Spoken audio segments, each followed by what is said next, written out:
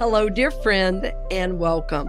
My name is Cynthia Alice Anderson, and I'm the owner and founder of the Experience of the Soul podcast channel. I have been so honored to be able to offer these programs several days a week, and these programs I know are inspiring, they are supporting, and they are uplifting your life's journey. I want to see that continue, and I honor you for being a part of making that happen. So for over 5 years, we've been able to offer these programs, and we want to continue to be able to offer them. So over the next 90 days, we are raising $9,000, and that's going to get us all the way through the end of the year. So I ask you to consider taking the time to support the channel that supports you. And again, our goal that we're asking you to be a part of is $9,000 in 90 days. And we look forward to hearing from you, friend. We're honored to support your journey, and we always are lifting you in prayer for God's highest and best in your life. Blessings on the journey, dear friend, and I look forward to seeing you very soon.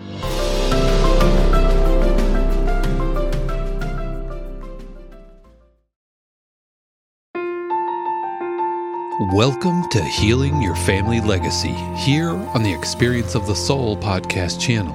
Innovative, evidence-based recovery that helps to identify intergenerational trauma, allowing for freedom and embracement of the healing process. Today, episode 81, Fear and Anxiety, Part 2. And now your host, Dr. Donna Bevanley. This is Dr. Donna Bevanley, helping you heal your family legacy. And remember that you can contact me at healingyourfamilylegacy@gmail.com. You can go on my website, donnabevanley.com, and read my posts, read my blog posts. In fact, there's going to be a new one come up here in the next few weeks. And, you can also read my book, Iron Legacy, Childhood Trauma and Adult Transformation. And that gives you all of the information, pretty much, that I've been talking about. And it helps you also heal your family legacy. So welcome back. And last time I left off with talking about the potential apocalypse at the Great Salt Lake in Utah. I was talking about how if the Great Salt Lake continues to dry up at the rate it is, we're just talking about maybe a year or so, if something doesn't change there. And how the birds would probably just come, find out there's no lake for them to go to, there's no food because they eat the brine shrimp, and they would just die. And that would be horrendous for everyone. Okay? Another thing that happens if that lake dries up, based on science and scientific people around there, is that the Great Salt Lake is just salty. If you've never been there, it's saltier than the ocean because it's been sitting there without a way to get out. Okay, it doesn't, there's all kind of water that's been running into it that's kept it a lake, a very big lake, but there's no outlet. And so it just stays there, and that's why it's gotten salty. But it also has arsenic in it. It has other chemicals that are deadly to human beings. And we already know because of, because that's my home state and most of my relatives live there, is that huge dust storms have been happening there for the last few years. For about the last 10 or so years, these gigantic dust storms that come from everything drying up in that desert, it's high desert, most of it, but if the Great Salt Lake dries up, and it's already drying up, so they don't know how, the quality of air is already affecting people, is that all of that dust becomes part of those big dust storms. And people will start inhaling things like, dust, or not dust, but arsenic and dust, and all of the other chemicals that are in the Great Salt Lake and that are already on, say, the salt flats. Now, the salt flats, where you see those cars driving as fast as they can, it's like if you walk out there, there's a crust of salt on the entire salt flat. Underneath that is mud. But that's not how it is in the main part of the lake now. It's just arsenic and other deadly chemicals. And if that becomes part of those dust storms, the people in Utah are doomed. You can't inhale arsenic and, some of the other chemicals that they were talking about that are in the Great Salt Lake. It is drying up so fast. It's like a puddle now. They used to have sailboats on there. You're not really, they never really had motorboats because the salt would kill motors. It's so salty. It's saltier than, like I said, the oceans. So you can't put a motor out there. It'll kill it. So the Great Salt Lake is drying up. It's apocalyptic for the state of Utah and especially the surrounding area of the Great Salt Lake. Let me tell you what happens. You've probably heard, if you've heard weather people talk in the wintertime about lake effect snow. Now we know that it happens big time in the Great Lakes, but the reason that the Wasatch Mountains and the Stansbury Mountains and the Oquirrh Mountains right there in Salt Lake, Tooele County, Davis County, all those counties that are surrounding the Salt Lake, the reason they have such huge snowfalls and great skiing in the winter is because of lake effect snow. It's a desert. So without the lake to make that lake effect snow happen, the snowpack is starting to diminish.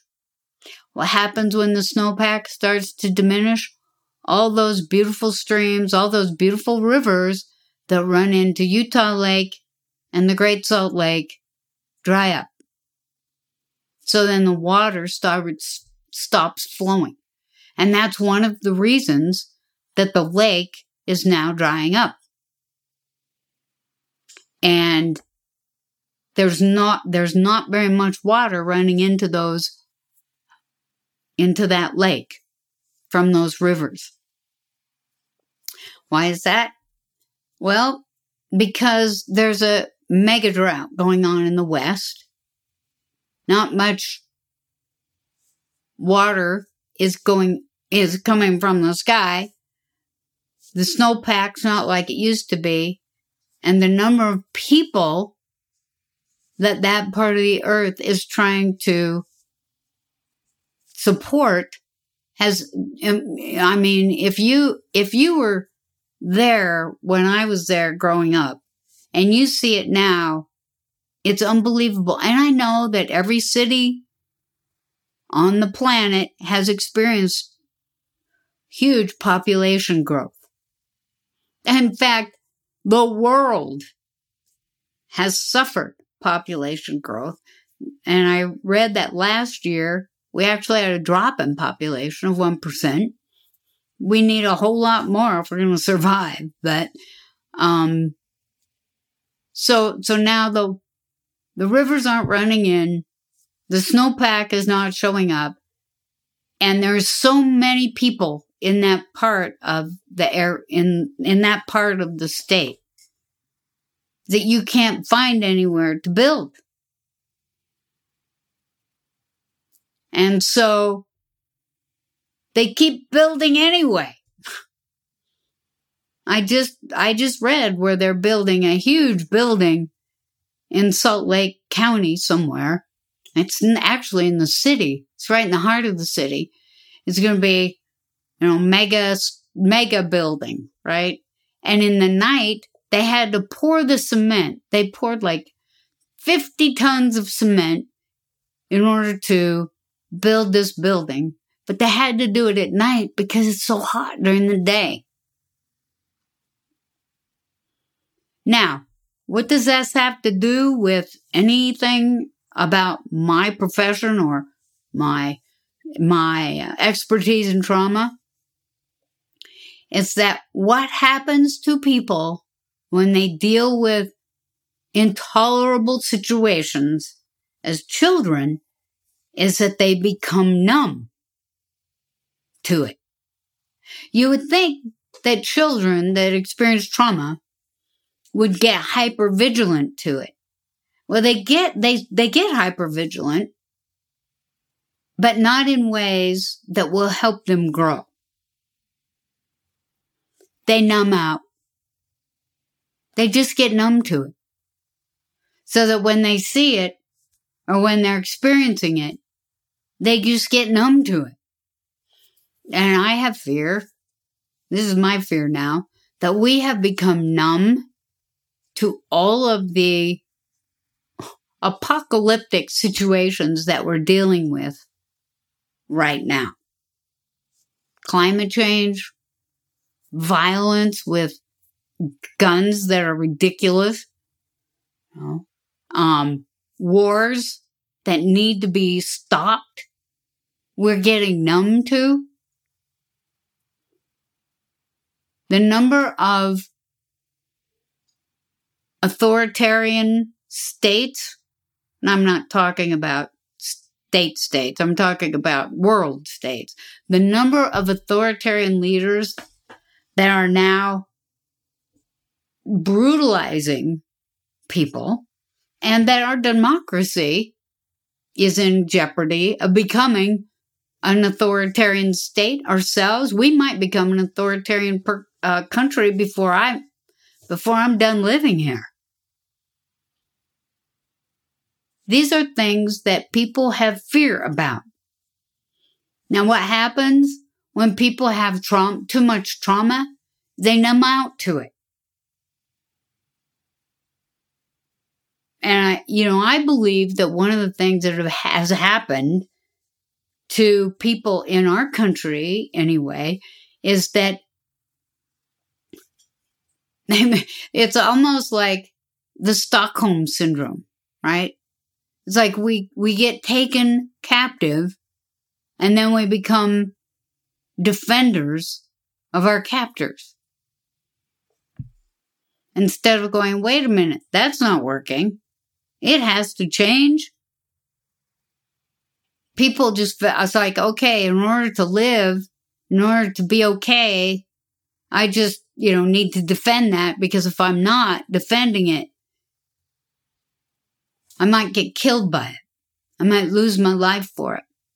And I'm kind of jumping around, but all these things all these responses to all of these situations have its base in childhood trauma. I think I've said a few times. People ask me all these years that I've been harping about mental illness is a result of childhood trauma. We are not born mentally ill.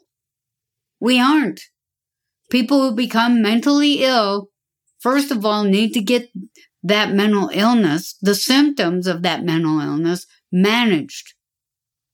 Okay? And that could be through, immediate trauma response. It could be through medication. It could be through trauma. It can be managed through medication, short-term therapy, the trauma resilience work that's being done, meditation, ECT. There's all kinds of ways to deal with that immediate trauma. But underneath it is the childhood trauma that needs to be dealt with as soon as those symptoms are managed. Because when you don't, people get numb. They have a very strange response to trauma as adults. Okay? So I'm going to use this guy. I don't know if this is actually real. It's kind of a recent thing that I read about the shooter at the Uvalde massacre. Is that the reason he chose the classroom that he chose to go in and slaughter all those people was it was the classroom where he was bullied in the 4th grade. Bullies, people go out with our AR-15s and slaughter people, are bullies. They were bullied. I've said that before. If you're bullied, one of the responses is fight, flight, or freeze. So if you're bullied in school and nobody helps you, you have a fight response, you're going to get them back. You have a freeze response, you go into serious depression, and the message is, why don't you just disappear? So you might commit suicide. Freeze or flight, you run away. You get the heck out of there, and you never look back. But that will also impact your ability to connect with other people when you get older. And like I said, many people have asked me, God, do you ever talk about anything else besides childhood trauma? I say not very often, especially these days. Why? Because the lack of a functional adult response to all of the things that are going on this planet is a result of childhood trauma. When children's basic needs aren't met, when they're abused, abandoned, neglected in any of the ways I've talked about, or you could read about in my book, is that they don't respond to traumas and difficult experiences that happen to us all of our lives.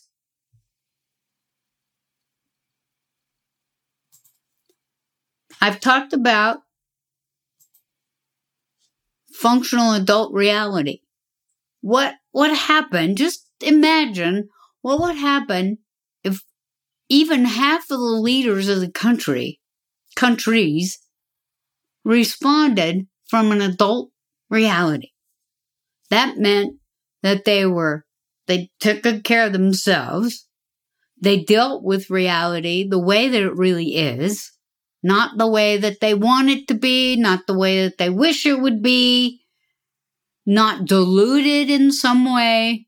Reality, the way that it really is. What would happen if they all acted like adults? Well, for one thing, Senator Mitch McConnell, when asked, what are we going to do about these, AR-15 situations? Well, let's see. Everybody should respond to it based on how they personally feel. What the hell kind of response is a leader of a country? Why is he saying a thing like that? Rather than, we have to find a way to get people out of their, adapted adult child that makes them think that they all have to go have a weapon of war to live in the world, which is insane to think that way. We need to help people understand that they don't need an AR-15 personally to live in this world. And that when people are bullied, that's where the mental health situation comes in. We need to have enough people to deal with children who are bullied so that they don't become big bullies when they grow up. It's not complicated. It would take a lot of energy to do. It would take a lot of functional adults showing up to the situation. How about if world leaders were functional adults? Instead of riding around with their shirts off to show the rest of the world how strong they are, they would say, gosh, we are dealing with a war right now and climate change. Let's see, what should we do? Well, we should find a way to end that war. And we need to cut back on emissions or we will all die. I never thought, I'm 71, I'll be 72 pretty soon. I never thought in my wildest imagination as a young person, and I don't mean as a 5-year-old, I'm talking about being a 20-year-old young person, that my world that I love, because I'm a nature fanatic, that my world that I love and that I do everything I do to take care of it myself would burn up, and I would burn up with it. The concept did not exist. Now, I'll tell you when it did exist. When I was about 25 years old, I started to read about this concept. And by the time I was 30, I was, I had t-shirts made. I sponsored and created this thing called Walk Against Nuclear Arms, okay? And the t-shirts that I had made for this 35-mile walk, which, was to help raise money so that people would understand that nuclear arms would be a bad thing. The t-shirt said, "You can't hug a child with nuclear arms." I thought that was pretty clever at the time. Haven't seen it since. I still have the t-shirt. Anyway, we walked and raised money, and it was really amazing how much support we got. And that was that. But I realized, because I was reading at the time, I was reading scientific information, that there were too many people on the planet. And that if we didn't do something about that by allowing people to get access to birth control, that's all we were trying to do at the time. Give people in third world countries, fourth world countries, second world countries, first world countries, access to birth control. And now the United States Supreme Court's deciding that maybe we don't need all that. We'll see. And it's already stopped for us, giving access to women, mostly, in other parts of the world, giving them access to birth control. We were looking at zero population growth. It was a thing back then. Like, let's have zero population growth now, and perhaps we can save the planet. Guess what happened? Oh, a few people are practicing birth control and only having enough people, giving birth to enough people, that there's going to be someone taking their place. I have one child. There was just me. I have one child. My child grew up, got married. They have one child. And they might have 2. And that's it.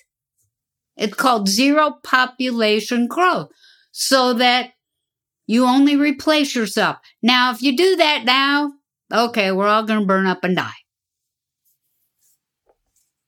Have to cut down the population growth.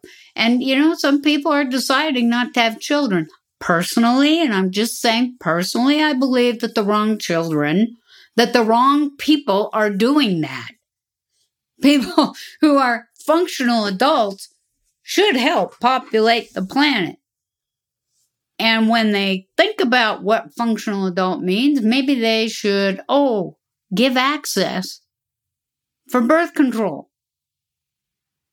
We already, I keep hearing this. I've been hearing this for a while, probably since Al Gore wrote his book about inconvenient truth. You know what we do in this country with inconvenient truths? We say, that's inconvenient. I don't think I'll think about that. I don't think I'll respond to that. I don't think I'll do anything to that. You know what Mother Earth says to that? Keep it up. You'll all be gone. And she's not doing it. We're doing it.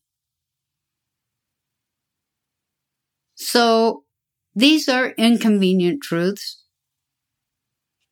It's, I started talking about fear. I said I'm going to talk about fear because that was one of the suggestions that was made to me. Talk about fear and anxiety. I don't know if you remember way back when, during this podcast, several sessions ago, last year, I think, as I talked about fear as a natural and good thing to experience as a human being. And I think this will be a good way to wind this down. When your fear is based in reality, that means that there really is something to be afraid of. You respond appropriately. Okay? That means that if someone yells fire, you look around and you see, is my house on fire? And if it is, and I get afraid, then I leave the house and call 911. If someone's going to attack me, I fight. That would be a fear response. Fight, flight, freeze. I run from the fire. I fight the attacker because, if you don't fight him, you'll probably die. And if I run into a bear in the woods, I'm not going to attack that bear. I'm not going to flee. I'm going to stop. I'll probably freeze for a minute. And then I'm going to decide how to deal with it based on education. As human beings, we have something to fear right now. Fear that doesn't have a basis in reality is anxiety.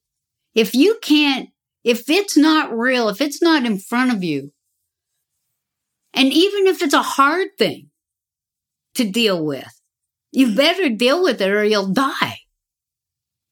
That's just the fact of life. If there's something to be afraid of, you need to deal with it. And not like, say, with the situation I talked about, the Great Salt Lake, as part of the climate change that's happening. The governor of Cox, you know what he said to that? Well, there's been droughts before. It'll end. No kidding. It will end. All of us. But that's not what a functional adult governor says when they say, hey, one of the biggest things that made this area livable is going away. We need to deal with it. You don't say, magic happens. That is not an appropriate response to something that you need to be afraid of. So, we do need to be afraid of the fact that many of otherwise used to be democratic countries are starting to look like they're going to be led by dictators, like our own.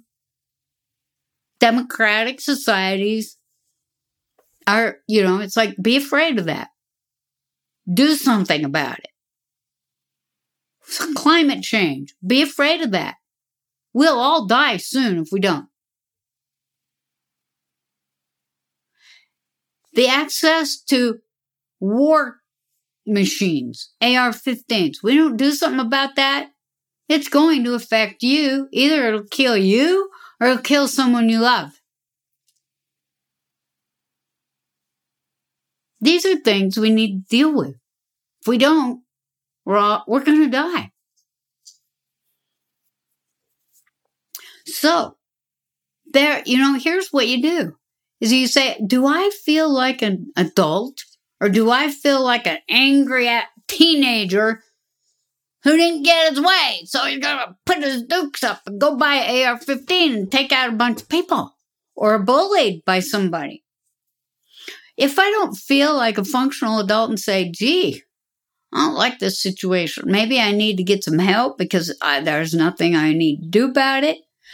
Or maybe I'm depressed or suicidal. I need to get help for that. I'm not going to go out and buy an AR-15 and take a bunch of people out. So what a functional adult does is that they problem solve the situation and act like a grown-up. And maybe I need to talk about what that looks like, but I'll do that next time.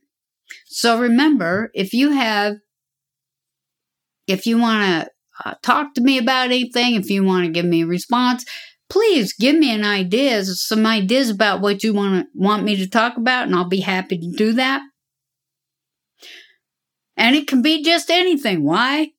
Because if you're not mentally capable of dealing with it because you've got a serious mental illness or you're too much trauma or you're, any of those things I've talked about, you're not be able to deal with it anyway. So I can talk about just about anything. So if you have something you want me to talk about, please email me at healingyourfamilylegacy@gmail.com. I'll see you next time. Thank you for listening to this episode of Healing Your Family Legacy here on the Experience of the Soul podcast channel. This channel is made possible because of listeners just like you.